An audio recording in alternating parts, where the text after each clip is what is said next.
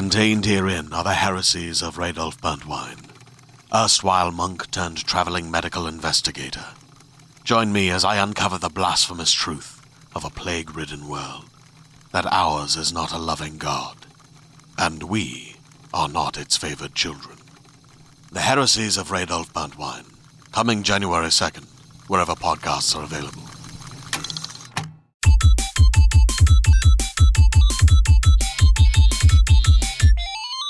Hello and welcome to the IGN UK Podcast. I'm Alex, and this week I'm joined by Joey Screbs. Hello. And Danny Krups. Danny Krups. Is that what we're going for? Never go for that. Hello, everyone. Surely you're Danny Krups. Yeah, I would. Who? We were somewhere. Yeah, you would. Yeah, some people say Krups. We were somewhere the other day and Yeah. someone kept calling you Crapper. Yeah. But you... I've come a cropper. Yeah, that's good. I can't remember who it was, and it I just can made remember who it is, but I'm not can gonna you? say, Okay. yes. It really put me on edge for ages. Tense. What you thought I was going to lose is pick up a knife? No, not even that. Like, as someone who regularly has their name mispronounced, like, it's something that I like. It's fine. I grew up... How do people mispronounce your name? Scrables. Joseph. Or Why did they do just that? people think it looks foreign, so they add foreign-sounding intonations to it. Like, that's it. It happens a lot. Okay. What were you going to say? Having a slightly unorthodox surname when you're growing up, when you get birthday party invites from other kids at your school, just every permutation imaginable. Cooper. That's not my name. That's a good effort. If you want to anglicise it to make you feel better about me living in your country, that's fine with me. Well, it's funny you should say that, because my wife's maiden name is Franczek, but it's Polish? Fraczek. Oh. And then, That's but her exciting. entire family, when they book like restaurant tables, they just go Fraser, just because. It's just way easier. Is that Polish? Yeah. Well, Scrabbles isn't meant to be said Scrabbles, but I can't pronounce how it's meant to be said. It was changed. Exactly. It's very much. It is. You can speak Latvian. Go on. You can't teach It's something like essentially the L has like it's a sound that we don't make. Have. We don't it's have that like phoneme. It's like a. I just want to hear you It's like try the at back least. of your throat. It's Go like on a y. So it should be something along the lines of Scrabbles. Joey Scrabble. Exactly, but it sounds like you're swallowing phlegm, so there's no point. Oh, lovely. Yeah. That's a very cultural beginning. Hello, everyone. All of our Eastern European roots. Switch came out this week, and we've been playing it rather a lot. Yes. We all bought our own. Yeah. Which I can't even remember the last time a console launch happened that we all went and bought our own. We're the reason that it's the record-selling Nintendo console Game in Europe. journalists. I know. Yeah. I think I've already played it more than my Wii U. Fucking hell. Well, because I've played a lot of Twilight Princess recently, which is one of the reasons why I've struggled quite a lot with Zelda, but we'll talk about that a bit later on. Anyway, so first impressions of the Switch? It's really nice, and it's strange how quickly it became a part of my everyday life. Yeah. Like, it's really easy to sort of understate how easy it is to use, and that it's been streamlined for use constantly. Like, the thing everyone came out saying when we first got it was, I can't believe that you can press the power button and be back in a game within 2 to 3 seconds. So fast, isn't it? Yeah. You kind of never think about how convenient that is. But it's weird kind of discrepancy between a lot of things we use every day on our games consoles and PCs, which you boot up, put in a disk, get it going, whereas your phone and tablet is instant on and you're straight back into what you were doing last. Yeah. It's that, but with a big games console. Yeah. It's really smart. And it's all those little things that are adding up to make it something I really like using all the time. Like 10 minutes on the tube is totally viable and fun, which it shouldn't be. See, I feel a little bit weird about getting it out on the tube. I'm Why? talking about the Switch. I'm not as flamboyant as you are. There's so Milk much, me! so much envy. Imagine that, getting a 1-2 switch on the tube. Do you want to play Soda Shake? What's a shave? I don't know. Like, I always felt weird about getting my iPad out on the tube as well. Really? Yeah. I did the first night I had it, because it was like literally the day it came out, and no one gave a shit. I do. I feel like that's thing, like, because people. Look at me. Well, I think a lot of people just wider populations don't care. No. And they also don't it's know like what it is, people, and then you think like someone will take it. It's like people take out way more expensive stuff on the tube than a £300 Switch. Yeah. Dogs. Dogs. Yeah, but not necessarily Children. like on display like that. I see people on iPads all the time in the morning. The way I think about it, more money. I've got my headphones plugged into it. It would be hard for someone to take it. Firstly, I would notice, and secondly, there's a certain amount of tension, so they'd have to stop. Yeah. At which point, I'd gore him. Would you? Yeah. I'd fucking Jonah Lomu out. Old man Logan. They'd be dead within seconds. They'd have a 3.5mm jack through their eye. A friend of mine who was reviewing it for another outlet did an amazing tweet where he didn't realise that the review embargo stated you couldn't take it out in public. Right. So he was like, I only just got around to reading the review embargo. I've been showing it to homeless guys on the tube for the last week. Which I really liked. Do you want to have a bang on 1-2 switch with me, mate? I do have a thing where whenever I get it out, there is a bit of me that kind of I look up and just make sure. You want people to have a look? Yeah, it is the new Zelda Breath of the Wild. Anyone clock? Want to check out my armour? Pretty sweet. Please make my £300 worthwhile. Validate me. What you were saying about how kind of quickly it's become a part of your everyday. Like yesterday, I didn't bring it to work with me because I thought I don't want to play at lunch because I've got some other stuff to do. And then I really, really miss not having it on my commute. Like when I was going home at night, I was like, I could have done a little shrine. Because that's it. The thing. Like, I don't know why you wouldn't have brought it with you. Like, sure, you don't play at work, but it's the commuting. Yeah, I saw some people criticising, saying that it's not that portable. What? I find that mad. That's what insane. a mad criticism that is. No, it doesn't fit in your pocket. But did you ever put a Vita in your pocket? No, everyone goes, like most people who do commute take some kind of bag with them. Yeah. And it's really light. It's really it's. I just put it in like the laptop compartment in my that's exactly what I've done. It's fine. I do it inside a hat inside the laptop compartment. Did you not buy a carry case? No, he's bought a hat. Yeah, I bought a St. Pauli Hamburg football. I've got a massive Homer Simpson style head. I think I probably will buy a carry case because it is freaking me out quite a lot. And I know it's not going to get scratched, but the thing I'm worried about is no one knows how flimsy the joysticks are yet, or the Joy-Cons as well. Yeah. The wrong twist or push, what's going to pop off? Yeah. I don't want anything popping off my Switch. Yeah. That's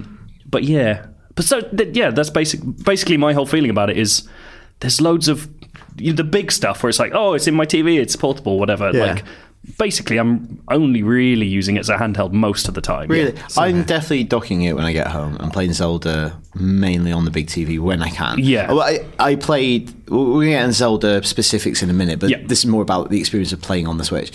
When we got it, on the Saturday, I played for something like 13 or 14 hours straight. It's unbelievable. And I nipped to the supermarket in between for some food. Did you take it with sustenance? No, I didn't. Oh. I'm not mad, Alex. I did. But there was a point in the day where I was like, I have played this for about 11 hours now. Should probably do something else. And I just took it out of the dock. I just played it handheld with Peep Show in the background, so still playing. Oh man, I watched. Well, I had 3 episodes of Game of Thrones on whilst I played Zelda yesterday. It's just like I'm achieving something that's not Zelda.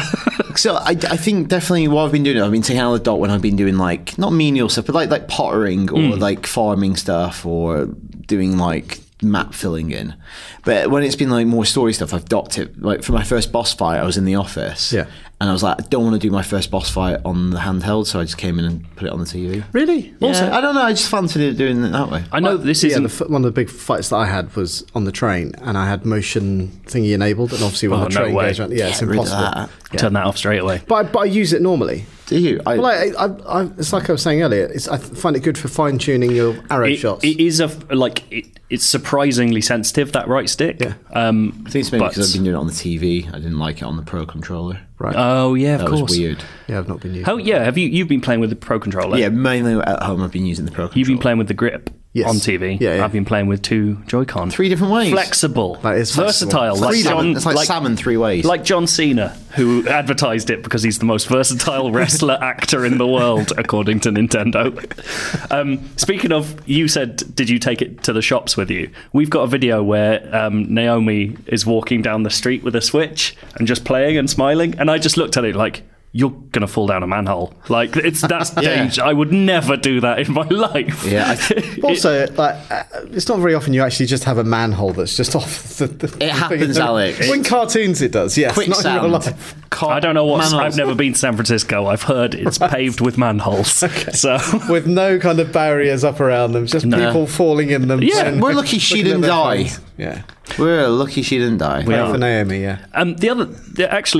The thing about coming into the office and docking your Switch is another weird little thing that I'd never thought of beforehand. It's like, as long as someone's got a dock, you just go, yeah, I'm on your TV. Just play around. Get some extra ones. That's wicked. That's awesome. I know. Why are they not available now? It's crazy. They were available and then they got taken off the store. Oh. So a lot of people are saying this in a sort of slightly conspiracy theory way as Nintendo making docks that don't have the potential to scratch your screen, which I'd like to say, if you're one of those people who scratched your screen, you are not treating your Switch right.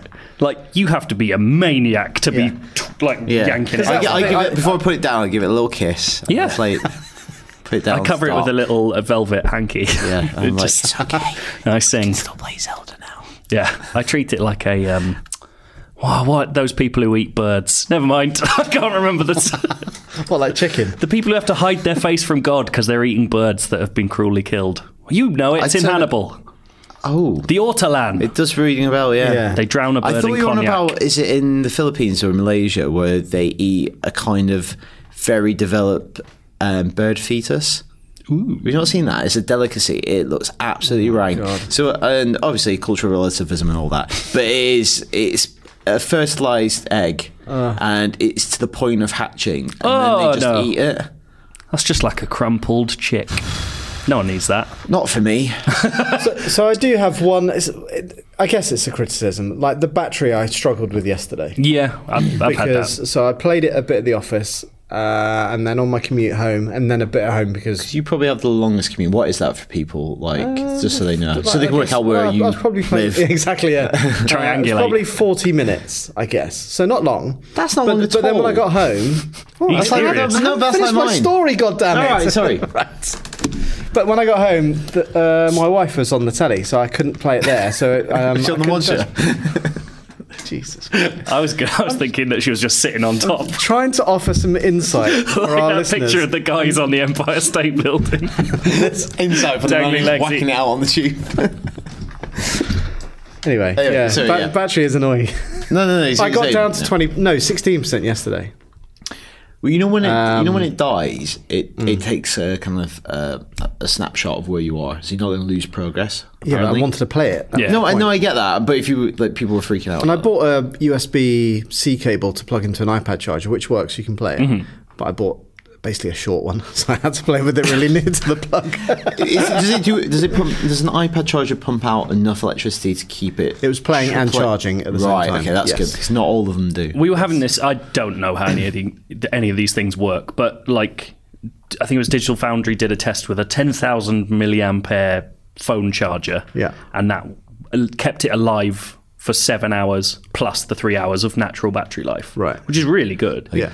Obviously, you shouldn't have to buy a battery pack to keep it. I'm not excusing them for making it, but it's kind of, most people have a portable phone charger that I know now, right? Yeah, but a lot of them won't be strong enough to keep it. Yeah, mine's like 11,000. Joe, who there are loads of Reddit threads on. There's like wattage stuff. Yeah, Joe, our like IGN engineer who keeps the website running, he was doing some calculations the other day, and he bought one thing for about £45. He said he was going to bring one in today. He's got it in with him. That's strong enough to keep it at 100% charge while playing. I'm just going to have a look and tell you which one it is. I want to test mine. I haven't done it yet, but I don't have a cable. Yeah, so basically it's a power bank that is built with the idea of keeping laptops charged. So it outputs way more than that's nuts. The regular phone charger. Oh, I can't find it. Anyway, maybe I'll come back to it later. But yeah, buy that one. And is that your only real issue with it? Yeah, battery. But like it's totally solvable. It's just because I haven't bought an additional like charging cable. That's it. Something you'll probably accrue over time. Yeah. Like. Have you had a problem with the stick placement on the Joy-Cons? Because that's something people who look at it, everyone I know who's looked at it has gone, that looks really weird. Yeah. And in my hands, it feels absolutely fine. No, I think it feels very natural when you're playing in handheld mode with them on the side. Yeah. As I say, I don't think that feels weird. I haven't played it properly in the grip. Right. I think the grip. The only reason, well, I like the lazy thing. I always did that with the Wii as well, with my hands just down by my sides. I really like that. But because it makes you look like a big monkey, and then but the grip looks way too small to me, and that's why I keep hearing about it. Some people are also saying that it feels like weirdly light as well. Oh, really? And yeah, you've been playing with the grip and had no problems. Yeah, absolutely no problems whatsoever. Really? Yeah. That's cool. Like, it feels perfectly natural, feels normal. But what you can't see, because we don't have the video version anymore, is like Alex has got hands the size of like sort of like I've got one thumb that's really short, like a and mini the other donut, massively long. Right, so the recommended power battery pack thingy for Switch is 26,800 milliamps. What? Yeah. Digital Foundry lied. But maybe they're saying that's enough to. Yeah. So that will charge it and let you play at the same time for, I don't know, some time. Forever. Brilliant. So, do you think you'll invest in one of those? Yeah, but I looked at it, it's another half a kilo to add to my. I've got a laptop in my bag, an iPad, Switch, then that. That's too much. That's a lot. Too much. It is, yeah. You're making yourself a target. Yeah, you're worried about your Switch. Well, that's why I don't nicked. get anything out. High-tech buckaroo. Yeah. Do you just have a really tatty-looking bag? I couldn't possibly have anything expensive in here. Exactly. Like a knapsack. It's a carrier bag. It's a stick with a handkerchief. For a while, my old editor, his bag broke and he couldn't be asked to buy a new one, so he just walked around with like a big jiffy bag full of all his things for ages, and it was so funny. He used to go on, we went to the pub once and he just brought it with him with all his stuff in. Everyone was like, looks really tragic, man. Just buy a bag. It was mad. Buy a cheap bag. He was doing a lot of walking at the time, and I think he just thought that was lighter somehow. It's really funny. He was a good man. He's not dead. He was a good man. Now he's bad. Until that guy mugged him for his jiffy bag and he punched took him off in his the face. People mocked his bag so much that he killed himself. Oh, no, he's fine. Well, when was the last time you saw him? You don't know. I saw his Zelda review go up, but he might have written that ages ago. Exactly. Who knows? Beyond the grave. Yeah. Speaking of Zelda, should we talk about this? One thing I did see, and you're the news editor on IGN in the UK, so correct me if I'm wrong. Oh, God. I thought I'm sure there was something in the US, the attach rate for Zelda is like 56% or something like that. I saw... Which I find, if that's true, that's ridiculous. I saw what else are people buying? I saw very early stats. The weirdest stat, and one that has not been fully explained yet, was Nintendo of Europe say that Zelda is selling better than Wii Sports. Right. But Wii Sports was a packing game. But maybe so they must how are people buying two copies? They must only mean people... Like, it's impossible that people... Chips or something. I guess. Like, it's impossible that Zelda could have sold more than Wii Sports in a factual way, right? Yeah. Because that's the best-selling game. What about... Wii Sports was never available to buy as well. No, it came out afterwards. Did it? Yeah. Yeah. Yeah, you could so buy there it. must be that, but then it's got to the point where that might be true because everyone already had it. But they're talking launch. Oh, no. Was this Wii or It's the Wii best U? launch. Right.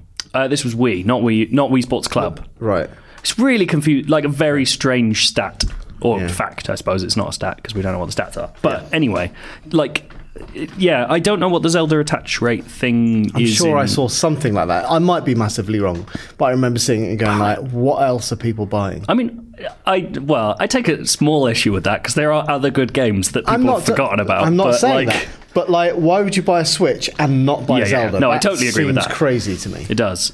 Maybe people... I suppose lots of people will probably buy one and like an indie game and then hope that Zelda goes down in price, which they shouldn't because it never will because it's Nintendo. I still wonder, like, you're a launch like day buyer if you're kind of going, oh, hope it goes down in price. Do you know what I mean? I feel like if you were there day one, you've gone, right, it's going to cost me. And also, if you spend that much on the console, and then I'm sure Snipper Clips is great. Yeah. But if that's the only game you buy, like, I do find it hard to get outside of kind of our worldview of obviously we all grew up playing video games. Like, what does Zelda mean to people like outside of the people we know? Do you know what I mean? Like, I know Mario is instantly recognizable. Yeah, of course, yeah. Like, I don't know what does Zelda signify to those people because those games come out less often. Yeah. and are maybe less accessible. I don't think so, yeah. So I just don't know what Zelda means to people in the same way. Obviously, not saying it's not popular, but the funny thing is, I keep hearing people saying, like, telling anecdotes, and it's always the same sort of, I heard someone in the queue at Best Buy say that this is the first console they've bought since Nintendo 64. Like, if you're buying Zelda with that, you're fucked. That game was so hard. it's so different. Like, if you haven't played a game not since the absorbed all the 90s, grammar that you need to play that game. that's I also think of all the Zelda conventions in that, like, because there's some people in the office have bought Switches, and I think maybe for some of them this is their first ever Zelda game. Yeah. And I just wonder, like, it'd be really interesting to see just what they think of all the things we take for granted and we're so kind of a nerd to. such as. Just, I think the structure of it, the story, the characters, like even Dan, who works, or if you listen to podcasts for a long time, you know who Dan is. Like, he literally just knew nothing about it. Like, who Link is, like, why are they doing this? Like, are all the games connected? All that sort of thing. The fact that, like, he goes, I don't know what's happened in the previous ones, not knowing that it's kind of a standalone adventure. It's probably very similar to my opinion on Final Fantasy, quite frankly. So, yeah. Oh, that's probably a good whereas I'm analog. probably, like, completely oblivious, and I obviously I know now because I have a wife who does work for Final Fantasy. So, Zelda. Should we talk about it? Yes. Instead of attach rates. Yeah, I just found. I know that is really interesting statistic. It is a really interesting Christ. statistic, but it's one of those things Well, where. tell me an interesting story then, do you want me to? and I will score Actually, it. are we going out to do of the 10. thing? Are we going to do the thing where we say everything we say could be considered a spoiler because exploring in Zelda is the point? Yeah, but we're not going to go out of our way to spoil any story beats or. Well, should we? Let's. How far into it? Should we set a timer? Creeper? I think I'm. In terms of hours, I would say. Oh, I'm probably 30. 30 hours already. Yeah. Holy macaroni. I reckon I'm about 15 to 20. Okay, so I haven't done the first boss though. I'm probably. Have you not? No. I've just been wondering about. doing photographs. I'm Hyrule's greatest dog photographer. How many hearts have you got? 5 hearts and 2 stamina buffs. Okay. So I've done. Oh, you've gone all in on the stamina. I really like climbing because there's sometimes dogs up there. Top of the big mountain. I don't know. Who knows? I'm getting all the pictures of dogs I can. He's good at all these mountains. Oh, dog here. Oh, great. Another shrine. So I'm probably about. I have done the first boss, but I think I'm only about 7 or 8 hours, maybe. I don't know.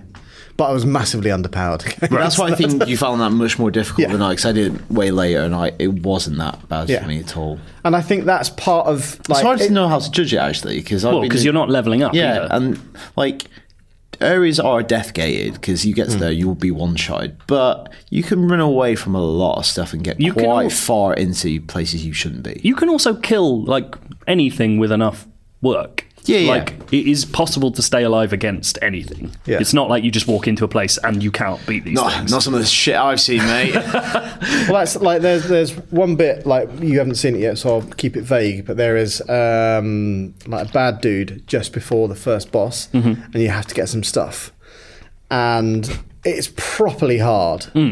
But then you don't have to. But Rory, being Rory, of course he went and took it on and apparently beat it. Oh, fair enough.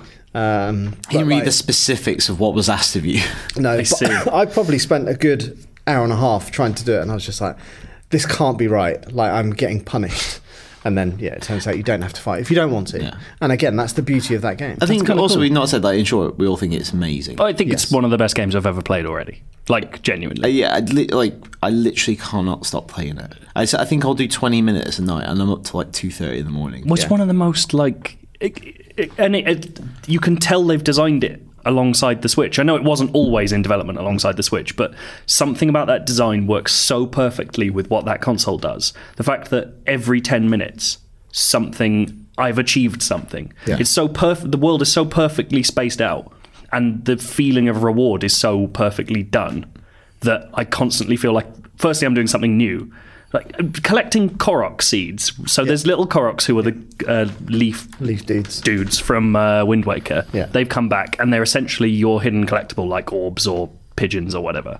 But so many different types of puzzles and like environmental clues are attached to those things. I constantly feel like I'm looking around for the next one. You find them in so many different ways. Like, because I think one of the kind of advanced criticisms of it, where people were braced to like throw at it, I think was like, oh yes, it looks nice, but it looks very empty. And all we ever saw was the Great Plateau, really. And then that final trailer, you saw some of the other worlds or the different areas. Like, it is vast and it is open, but there's always something around the next corner. Yeah. Like you say, there's like an environmental puzzle, something out of place, and you go, oh, like you're gliding through the air and something will catch your eye, and you're like, well, I don't know, it might be days before I'm back here. Yeah. Like, I might never even find this bit of this field again. Yeah. I might as well check that out now or put a marker down. Well, that's it. I just open up my map and stick down a stamp. I need to come back there later. I've got so many skull markers for things that I was like, fuck fighting that right now. Like, it's great. Well, that's it. Yeah, just running across like different parts of the map, and then like a massive stone golem kind of just pops out of nowhere. Oh, so good. And then like a Cyclops ogre thingy. It's just oh my god. Should we were talking about this before. Should we set an alarm, and then so we'll talk in slightly more specific terms for a set amount of time. Okay. 15 minutes. We'll do 15 minutes. So let me just get a timer up. So this is if you want to go in knowing absolutely nothing, which is totally fair. Then you can skip exactly 15 minutes after we say go. And we will have stopped talking about it, promise. Right. Go. Okay. There you go. So, that end boss battle then.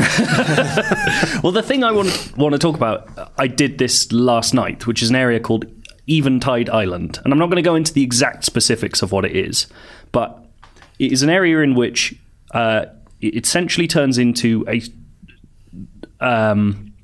sort of strips everything you have back to its absolute basics. Yeah. And you're not allowed to save. And you have to complete a set of challenges on this island.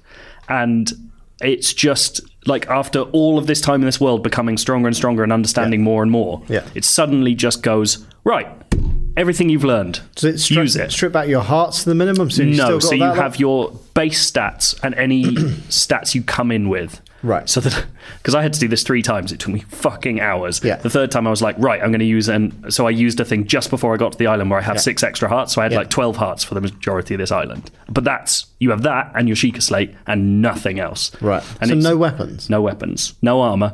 Just nothing. pants. Oh my God. And then it asks you to complete these challenges, which are sort of set across this quite small island. So you end up learning this island by heart if you're there for long enough, which is amazing because the world is too big to do that ever. So just going like, I now know Eventide so well. I know where the little marsh is and I know where that rock is and all this stuff. That's really cool. And also the idea that I'm suddenly looking at everything with the knowledge that I've brought to it. So I'm like, that's going to give me 3/4 of a heart. That fruit is going to help me out with this. I could cook that over there for. It's like when you realise you're Ray Mears. Yeah, and you suddenly there's this one bit where there's like an axe stuck in a tree trunk, but it's in the middle of a big. It's like mud that you can sink into, so you can't walk to it or swim to it. Right. And you're like, can I fly to that or can I freeze the mud? And like you're starting to have these tiny puzzles where you're just applying all this knowledge you've learned. And it's just this completely condensed version of the whole game. So in one place. Can you still use all your abilities? You can use all your Sheikah Slate abilities, and that's it. Right. And it's just fascinating. Like suddenly just being thrust back and it just going, all right, use what we've given you. Well, that's Sorry, no. I was just going to say, I wonder if you can use like Amiibo, for example, and then bring in food like and stuff. I never actually thought about that. Possibly, yeah. But like, I think what they talked about beforehand is like, this one is going to break from a lot of conventions and templates they've laid down over the last 30 odd years. And I was like, what does that actually mean? So all the kind of traditional dungeons where you get one item that kind of helps you solve that dungeon is gone. And the world has like 100 shrines that are kind of these little mini puzzles. But then there's, on top of that, there's stuff like you're describing where I think they've just gone, wouldn't this be awesome? Instead of putting this in a discrete temple, just put it here on the map. Yeah. Yep. This is an area. Now, I found 3 additional places I won't go into when I've been wandering. And I've like, well, I'll just come back to that later because it's like, it feels like that's a temple. But it's just this awesome puzzle that has one single idea. And the beautiful thing about the game is that the only reason I found out about this place, the only reason I went to it, is because villagers in 2 different places had talked about it. Right. And it was just like, it's like hearing rumours. It's this grand fairy tale idea that like, here be dragons. I wonder how they do that so well. Sometimes there literally are. They do that so well when you speak to random people and they go, And obviously, it's kind of an illusion. You think, oh, someone's pushed me there. No, because you could have spoken to anyone and they would have told you about something else on the map. But it feels like you're bringing, it's like, oh, I'll work out with that. So they're like, it's near an island that looks like a skull. I'm like, oh, get that out on the map. Yeah. I'm like looking for it. Yeah. It's brilliant. And like there are puzzles built around that idea of like, there's this guy with an accordion, this Rito character who will sing a song to you. And then that's your clue to solve his puzzle. I don't know the meaning of it, do you? Yeah, and that's the whole puzzle. And it's so brave, like just kind of going, well, we're not going to give you a quest marker. Just do it. Fuck off. Look for it. look at like that's where the world feels integral. It's like, because you actually have to study it. Like one of the things you have to do is, because Link has emerged after 100 years and he's an amnesiac, you've got to restore your memory, and you've got on your Sheikah slate, you've got pictures of the world, that moments he shared with Zelda that you have to go and find. And at first I was like, this is impossible. And then as I've been traveling, I'm like, oh, I recognize that. Right. Oh, well, I don't know where that is, but I recognise the angle on that mountain. Yeah. So if I go from here and look, I'm looking for this type of tree, you start having this in-depth knowledge of like, well, I know those trees are found in that region only. I'm going to go there now and start. See, I haven't done anything like that. But the thing is, like, initially when I looked at it, that's impossible. But it's like acquired knowledge you just get.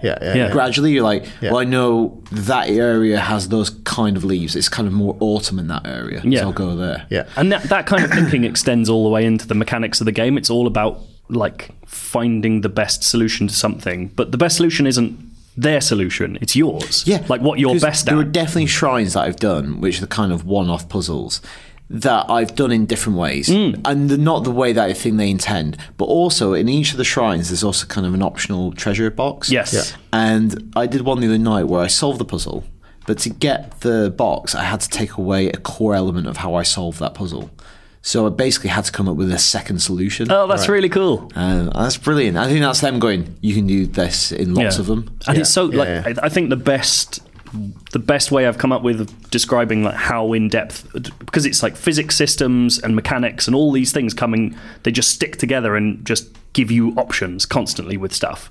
The best solution, the best way I have of describing how successful this is that the one or two times where what I've wanted to do just doesn't work have annoyed me so much that it means everything else must be working so well. Like the other day I was like, this guy's in my way, I can't fight him, he's too strong, I don't have the weapons to do it.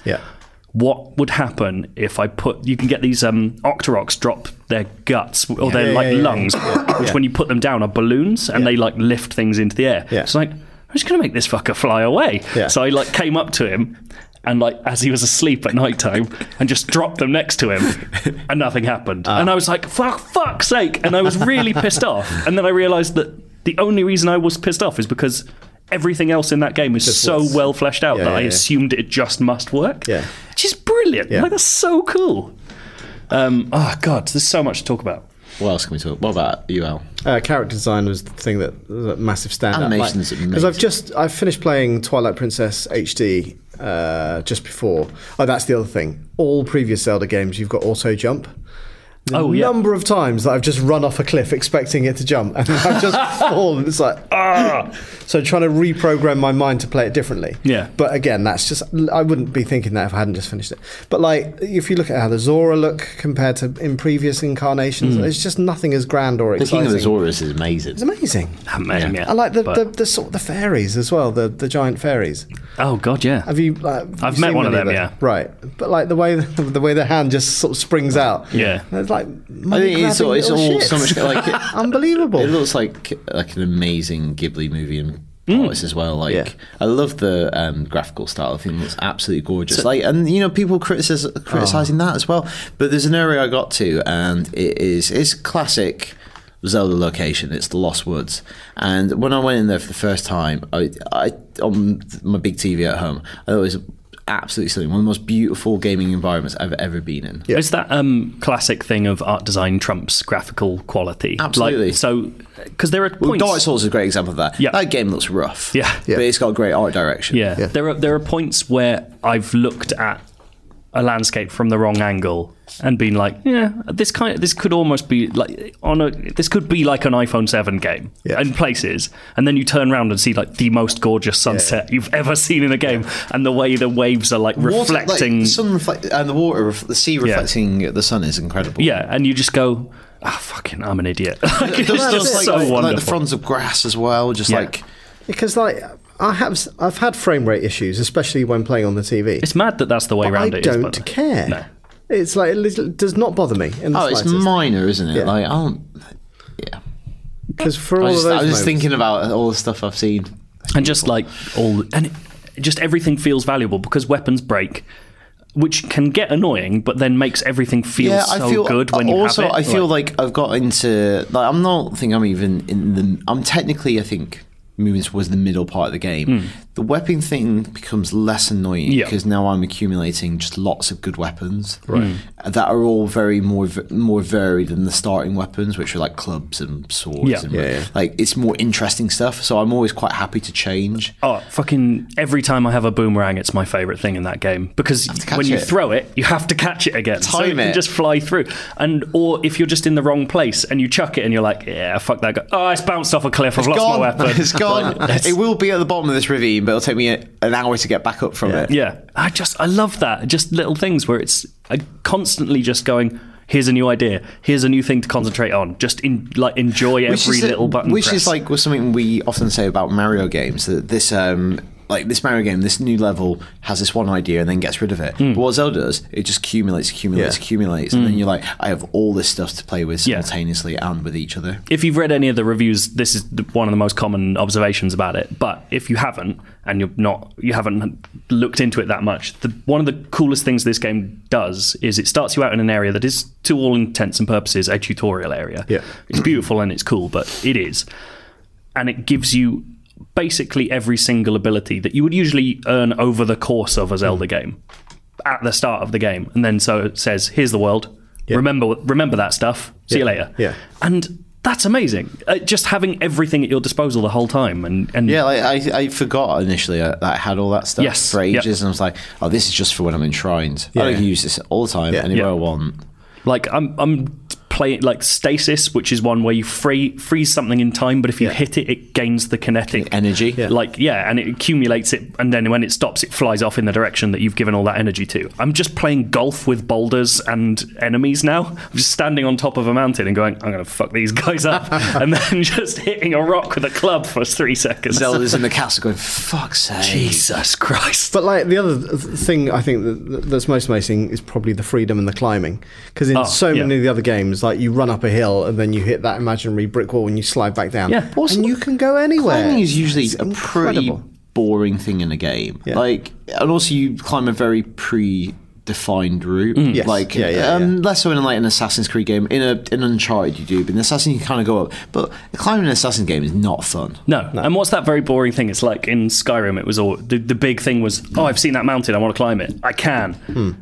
No, you can't. You can go up 3 separate paths that they've drawn up that mountain. Yeah. In this, you're literally, I'm going to climb that mountain. I love it as well, because you evaluate the terrain. You're like Sylvester Stallone Cliffhanger. You're like, well, there's a bit of a ledge there. I can definitely climb up to that ledge, have a break. And then sometimes, I think this is a brave choice, when it rains, you can't climb because you get slippy. Yeah. But then I have moments where I'm just like chilling out with Link on the roof, on the ledge, doing inventory management. Waiting for the rain to stop. I actually think the rain is my only real criticism of that game. I think the rain happens way too much because the rain makes cliff climbing impossible. You can't make fires, and sometimes you can get hit by lightning if you're carrying the wrong equipment. Those are too many downsides for how often it rains for me. So there have been times when I'm just sitting on a fucking edge of a cliff and I'm like, well, I want to be up there. I'm going to have to wait literally 5 minutes to get there, and I can't make a fire to wait. Yeah. And I'm just sitting there like, do you take all your metallic objects? It must rain more in certain parts of the map. It does, yeah. It has to. Yeah. Obviously the desert, but I was just wondering about just the general areas. Yeah, I think there are different microclimates. But I love how varied it is as well. And you wouldn't get that, like you said, you wouldn't get that from the original. Or what they've shown so far, but there's so many different and distinct places. I love how they blend together. And you go, oh, this looks quite just similar. And then you go further and then you go, this looks amazing. Yeah, and it just changes the enemies you're fighting and the general feel of the place, and it's just like... Sorry, we're now just like wanking ourselves off. Yeah, but... Not literally. I know we don't do the video podcast anymore. So that's one of the main reasons we can get our tallywhacker out. My first email is called One-Handed Games. I got a suggestion, mate. We've got a minute and 20 seconds before the spoiler people come back. Yeah. What's the best thing that's happened to you so far? Oh God. What's the best thing that happened to you? You asked the question. You answered I think it's that weird, like they've got this take on sort of taking over a Far Cry base where just perfectly working my way through and never getting spotted and killing everything in exactly the right way, except for the big boss, like a huge blue moblin or something, right. And then having a duel with him after I've killed all his flunkies. Right. Like they're all asleep and I've stolen all their weapons. So they steal people's weapons. That's it, and they wake up and go looking for them, and they're like, "Fuck!" Yeah. And I just love that feeling of that was all me. No one told me to do this. No one set it up so that I can. I just worked it out and was able to. It's brilliant. It's just an amazing feeling game. We haven't even talked about the combat. The combat feels great. Yeah, surprisingly. You can parry in it as well. Parry and like flurry attack. It's got it's got more depth. Like it took me a while to get used to it. There's a lot of controls. Yeah, and there's a lot of inventory stuff. But like I'm really getting my eye now with the combat. And we've got 12 seconds left. What we're gonna do? Well, you got to say your thing. Taking a picture of a dog and making it in my friend because I gave him some meat. 4 seconds. I can't think of anything. Oh, my mind has gone. The Axl Rose bandana. Oh, there you go. Done. 15 minutes. I have actually got one thing that I wanted to mention. We can't talk about it. Hello, everyone. Who left because you hate Zelda. You hate fun. Dale. Oh, miserable. In conclusion, like Ganondale. In conclusion, load of shit. Move on. Get Out. Oh yes. I don't know what this is. Get Out is a fantastic new horror film by Jordan Peele of Key and Peele Comedy Central fame. Really? Yeah. How strange. Branching out. Which I saw last night, and you saw last week or two ago with Rory. Yeah, and I think is one of the best films I've seen recently. It's very, very, very good. And extremely weird. Like that. There are moments. So to explain, so it's a horror movie, but I don't think that quite. It's more a thriller. He calls it a social thriller. Yeah, I think that's a really good term. Nice way of putting it. Yeah, I think it's like so. Do the premise because the premise is in the trailer. Yeah. So it's a young black man with a white girlfriend going to her house to meet her parents for the first time. He's a little nervous about that because she hasn't told them that he's black, and when he gets there, things start off well and then seem to go a bit strange. Yeah. And it progresses from there. It's firstly, like, as a white man, there is an amazing attention to it. It's like the premise is kind of, it hits you over the head a bit. Obviously, it is what it is. Yeah. What's the Sidney Poitier film? Guess Who's Coming to Dinner, which is like a 1960 film, which is basically the same thing. It must be alluding to it in a way. Yeah. But the attention to the details of someone's life that I just never have to deal with and have never thought about because they're essentially mundane. Because it starts off very innocent, where they're having like she goes home for the weekend and she's like, my dad will probably talk to you about Obama and how much he'd vote for him for a third time. Yeah. And he does it instantly, and he starts calling him my man. Yeah. Right. Yeah, like it's like he's obviously at that point. It's like it's a bit weird, but it's well intentioned. He's trying to make the guy feel comfortable. Maybe it's a little misjudged. Yeah. In a way that dads sometimes misjudge things and are weird around boyfriends. Yeah. And then they have the dinner party because it turns out they're having a big family get together, a barbecue. Yeah. And then people start saying other things that just kind of push it a bit further. Right. But you'd still probably hear them in normal society. Yeah. But it's just like, oh, that's a bit more misjudged. More misjudged. Yeah. And it's just, it really smartly gets across the sort of faux pas and wrinkles of like what those like a biracial couple must go through. Yeah, like someone in the family going, oh, you must have played sports. Yeah, you're athletic, aren't you? Right. Yeah. What? And just like that, just that line of where he goes, "Have you told them I'm black?" Yeah. You're like, I've never thought about that before, and why would I? But it just adds this layer of really awkward. Yeah. and it is half a comedy film. Like there's really funny, laugh out loud stuff. Funny characters in it, like intentionally funny characters. And you can tell it's a sketch writer writing it. It has this like episodic nature to it. It's episodic, and it's got this the rhythm of sketches. Even in the horror scenes, it builds up, then it punctures it, and then it builds up and punctures it. And sometimes it's a scare, and sometimes it's a laugh, and sometimes it's both. Yeah, because there's another thing. Like he goes to this family's house, and this is in the trailer. Her parents have 2 people who work for them, and they're both black.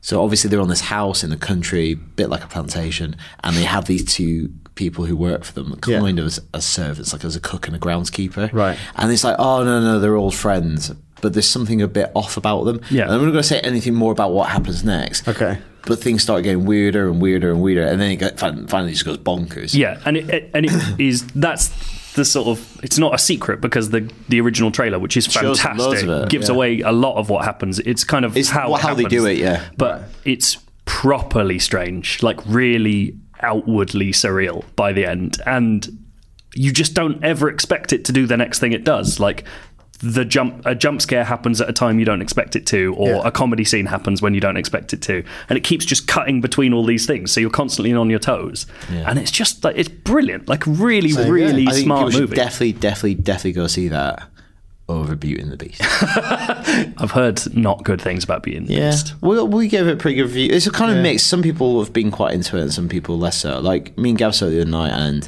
I don't understand why are you doing it if you're not going to make it different? Yeah. It's like people playing those characters like they were in the 1992 rendition of it. Yeah. Like, why have humans if you're going to make them act like cartoons? Yeah. You had cartoons doing that. Is that really what it's like?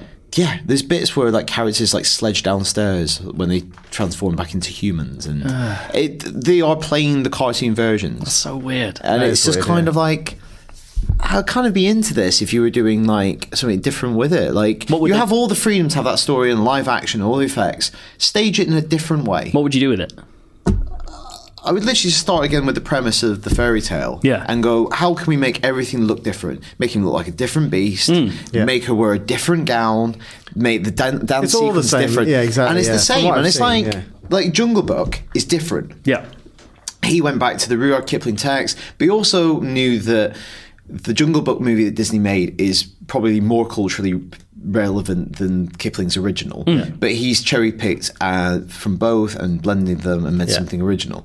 This feels like they've gone, let's use this as previs for the live action movie. They've essentially used a cartoon movie as storyboards, which I don't understand. And they've got Lion King in production, but again, that's Favreau, so I think that will do a different thing, hopefully. And it's Donald Glover. And Little Mermaid as well. Oh yeah. And I just don't think it's kind of pointless to me. They did Little Mermaid. Yeah. Well, Chloe Moretz was attached, but now she's retired from acting temporarily. Has she? Yeah, she's I didn't know that. Taking a break.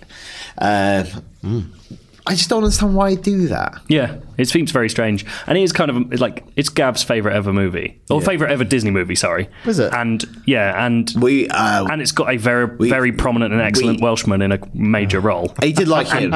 He liked him. But also, like, he is very good. Of all the people being like the cartoon, he's the best. He's the best at it, and he has the best numbers, like the best stage numbers. I think no one like Gaston, but me and Garrett laughed out loud at one point, and I think some people looked at us because, again, can't be a spoiler if you've seen Beauty and the Beast because it's exactly the same movie.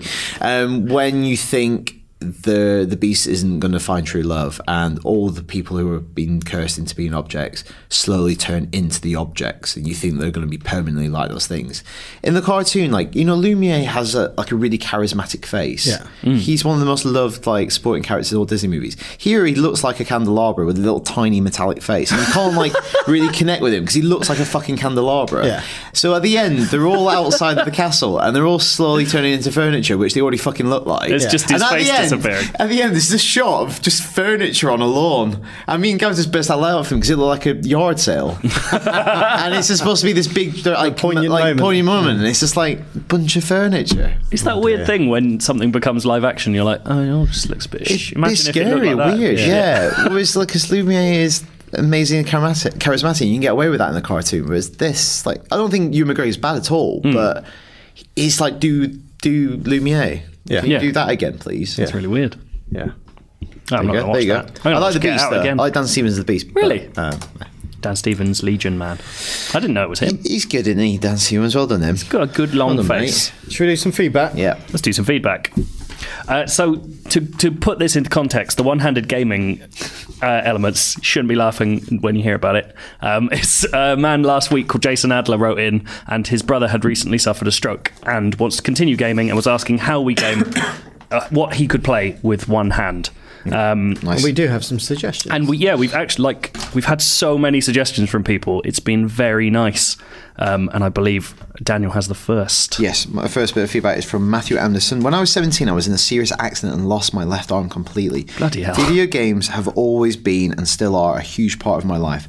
I taught myself to play games with one hand, and I could help others learn about techniques I use and devices that are available. I really don't use any devices, but could explain how I play to others. If people want to find me, I can be found on Xbox at Robin, so it's Robin with 2 B's, XDE HUD. You can look through my games list to see that there isn't much I don't play, and no one I play with has ever thought I wasn't playing well enough. I'm now 41 and still gaming, so you don't have to give up if you really love it. That's awesome. Really nice. Yeah. Thank you very much, Matthew. And following that up, Gavin Tan says, "Hi guys, I used to work at Special Effect, who we have previously done charity runs for. Nearly killed ourselves. Yeah, they are an amazing group of people who allowed us to do something stupid. And we used to get a lot of contact from people who had suffered strokes. The good news is that there are quite a few bits that Jason's brother can use to help him game again. There are specially modded controllers made by the wonderfully wacky Ben Heck, and also the Razer Naga MMO mouse that, when paired up with an adapter and some software, works really well for a lot of games. It might be worth reaching out to Special Effect, as they should be able to lend him some bits to try, and if the setup needs to be a bit more customised, they could tailor the solution to his individual needs. Hope this helps. Thanks, Gav."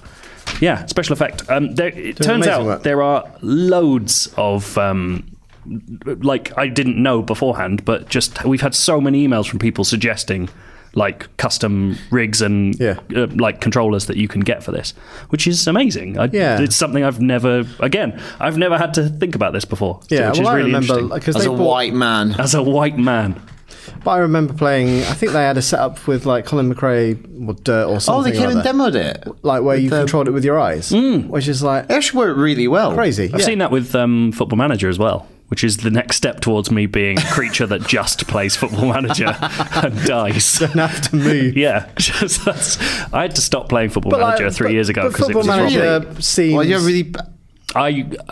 Football Manager 2013 or 14, I had 700 hours or something disgusting. It was bad, and I had to stop. I really had to stop. Football Manager feels like a game that you could quite easily do with either one hand or with your eyes. Oh yeah, absolutely. Racing game seems that's crazy. That's absurd. That's amazing. Yeah.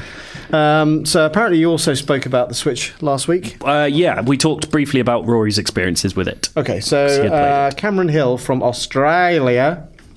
As someone with Australian relatives, I can say that that's perfect. Perfect, thank you. Just wanted to say that I listened to your latest podcast and has some feedback on the Switch. Him and his 2 kids love it. He bought 2 of them, one for himself and one for his kids. He's earning. Good dad.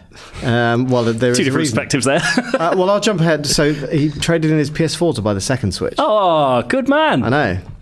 Anyway, so they've got an 8-year-old son and 5-year-old daughter, and they love it. Just Dance is their favourite game, same as you, Joe. Yep. And they play it for 30 minutes every day, and they put it on the tabletop, and they play it while they're cooking dinner. That's a nice really family thing to do. That's brilliant. That's legit. Yeah. Get them on snipper clips, mate. That'd be amazing.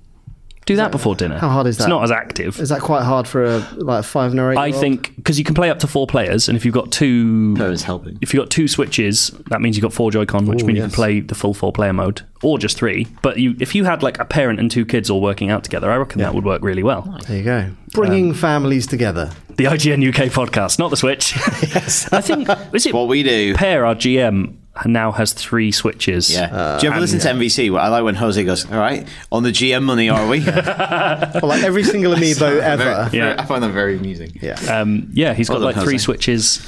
2 of his sons have them, and one of his sons has the Wii U version of Zelda. I like, Per, tweeting going, brackets, doesn't mind. Bet he does. He will when he's older. That's classic. That's classic dad.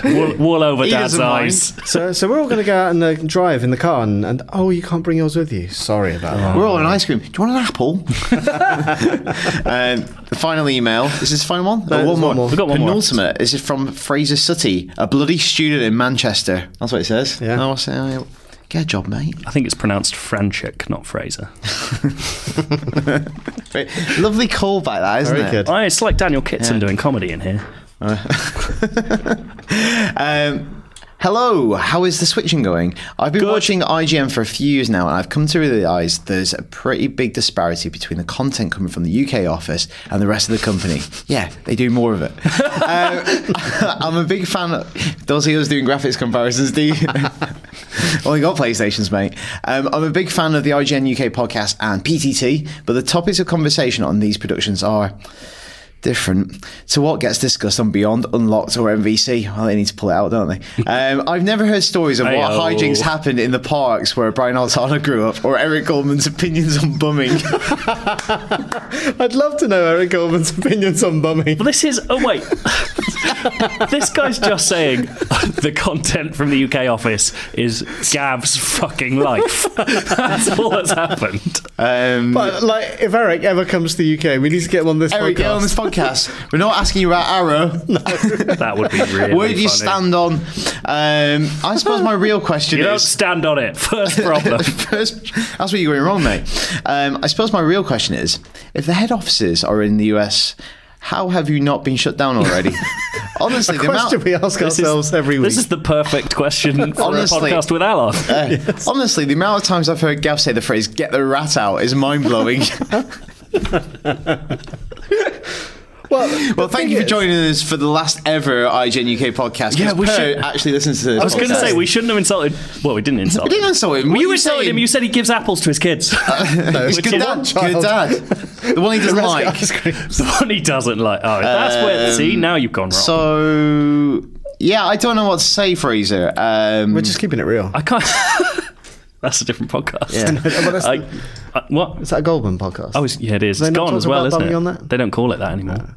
I think we talked about this before, but last year when we went to E3, we at the IGN 20th birthday party, we were having a discussion with Per, and he was like, I think he was talking to you, and I like very recently joined, and he was like, yeah, we kind of try and stop everyone swearing, but like, there's nothing we can really do about you guys. Yeah, it's kind of like, almost like, oh, Colin, it's like, again, culturally insensitive. Australians, they're too far gone. Well, they're a different scale, like, entirely. I remember when I first joined, we used to say the C word. I know he did, yeah. That, like, I feel like that's us, like, we've grown up. Like, how much do you want us to grow up? Come on.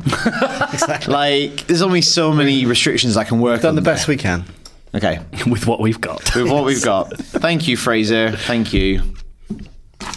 Oh, yeah, sorry, I've got one more. You just looked at me and I thought... Yeah, I wasn't really sure what we were doing then.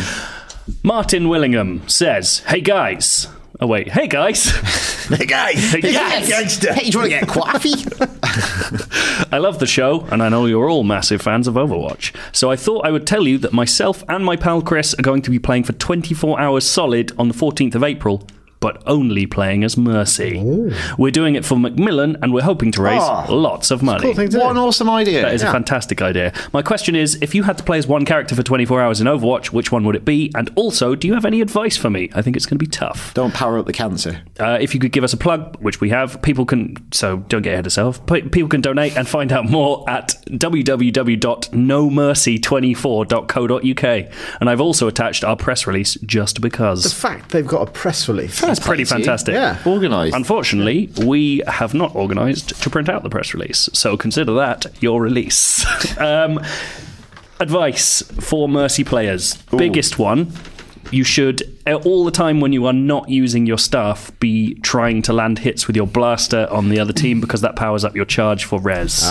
Also, I know this is a very obvious one. I don't know if you guys play Mercy at all. We don't really have a Mercy player among us that Alicia much. plays it sometimes, and Dale as well, and Gav. But so three of them. Don't forget to like power up people. Yes. Don't constantly be healing people that don't need to be healed. Yeah, because healing often isn't that effective on someone being shot. Like in the right situation with a tank, it will keep them alive for longer. So they might be able to deal with the situation, but if you've got another hero on the team, like say an Anna, like she might be able to be more effective, and you can just like focus on powering up a Pharah. And actually go around with Pharah as well. Yeah, absolutely. If you can do makes it very hard to hit. If you can do the sync up Pharah Mercy combo where you're flying after her almost constantly, but keeping away but using your slowed fall to avoid damage. In an opposing team, you don't know who to prioritize because Pharah is destroying you. But obviously, it's much harder to kill because the Mercy's right behind them. Yeah. And what's the other brilliant thing that Mercy does sometimes? Oh, just like no, I've forgotten. She's good. Use her. Bye. She arguably has the best ult in the game. Yes. Yeah. Also with and it's been buffed. She can now move while she does it. And with Bastion being the overpowered, the unbelievable fucker that he is at the moment, that's going to be fun. It's a good combination. If you stuck around this long in the podcast, you'll give us a moment to talk about Overwatch. Is he like with the changes? What I'm trying to get my head around is like obviously he has been buffed. That's true. But is it also because we just never play against them? I think there's some element of that. We never usually play against them because no one plays Bastion, and now they do. We're just not used to like Bastion being in that situation on Ilios because we never have to deal with it. Honestly, the only problem I have with Bastion post-buff is the fact that he can, whilst healing stationary, he can survive almost anything. Yeah, I survived a soldier ult the other day. That shouldn't be happening. That is crazy. I don't care. The fact that he can get in and out of turret mode quicker, like that's fine. I kind of needed that. He should do because he was a bit of a ball ache. Yeah, and I don't mind healing on the move either. That's fine. But yeah, just that one thing where he can survive almost any attack. Yeah, just when people focus on him, it just feels a bit like because then you're like not rewarding like us syncing up and saying Bastion, focus on him. He's about to go, and it's like, well, he's just weathered it. Great. From like a game flow perspective as well, it becomes a boring game when you come up against a Bastion now, like which is something they won't want. Because he dominates any game that he's in, it becomes all about him. And the amount of times I've chased a Bastion, and he's stopped, gone into turret mode, and just turned on healing, and I'm just standing there going. So essentially, you're creating a stalemate when what we should be doing is fighting. Luckily, I'm Roadhog, so I chain him out of turret mode and shoot him in the face. There you go. Good for me. Have you ever done long streams before? I've never done a 24 hours. No, I could definitely play Overwatch 24 hours. Could you? Yeah. Breath of the Wild, mate. No. But what happens if you go through, like, I know what you're like. If you have a bad patch, you get very angry. Well. You do. Well, no, I get a bit grumpy. I'm the one who gets angry. He gets angry, I get grumpy. That's how we work. Yeah, that's the dynamic. I can't wait to spend the 24 hours on the stream. To be honest, that would make for a very good stream. Yeah. You don't want us just going, I'm very relaxed collecting insects in the field. You want us like getting fucking angry, grumpy gamers. We should be doing that. We'd be millionaires. Yeah. To finish up, he asked us who we'd play for 24 hours in Overwatch. Would you try? I very think hard I'd try to play someone the same new. Character, yeah.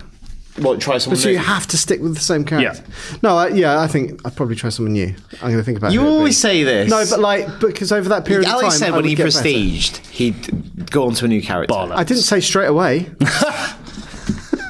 Cover all bases there, didn't you? Well, I did try. We did really badly. Rory tried Winston today. How'd that go? Terribly. Really badly. Just launched himself, got killed immediately. Anyway, that's enough. I quite like to play as Zarya, but I know that you play Zarya's so good. I really enjoy playing as Mei, and I've stopped playing as her. Just get on it. Mei's my we favourite were playing against a really good Mei today. If I got the chance, I'd play as Orisa, the new one. Yeah. She looks good. She looks awesome. Or who would I play as? A McCree. I want to get good with McCree. Yeah. You know, because again, this is very inside baseball, but again, you're here at the end of the podcast. You can turn off probably if you want. Don't. Because who messes us up most? Pharahs, Mercies, McCree. A good McCree. You can get rid of them. Yeah. We still don't have it. Alicia plays a little bit. But we'll get there one day. Anyway, that's it for this week's podcast. Thank you for sticking around to the end if you did. Maybe we should make that a regular feature. Overwatch at the end. Yeah, exactly. Overwatch nights. Hollyoaks is a bit sexier part of the podcast. I was just thinking that it was the final push, but like if you want to make it sexy, we can do that. I mean, you're calling it the final push. Just call it Overwatch overtime. Hello. overtime. And then it's like an hour of Overwatch chat. Yeah, but to be the fair, actual fucking podcast guy. that's why we'd be shut down. It's because we were doing nothing else other than talking about fucking Overwatch for 3 hours every week. Anyway. It'd be terrible. Thanks for listening. We'll be back same time next week. Until then, goodbye. Bye.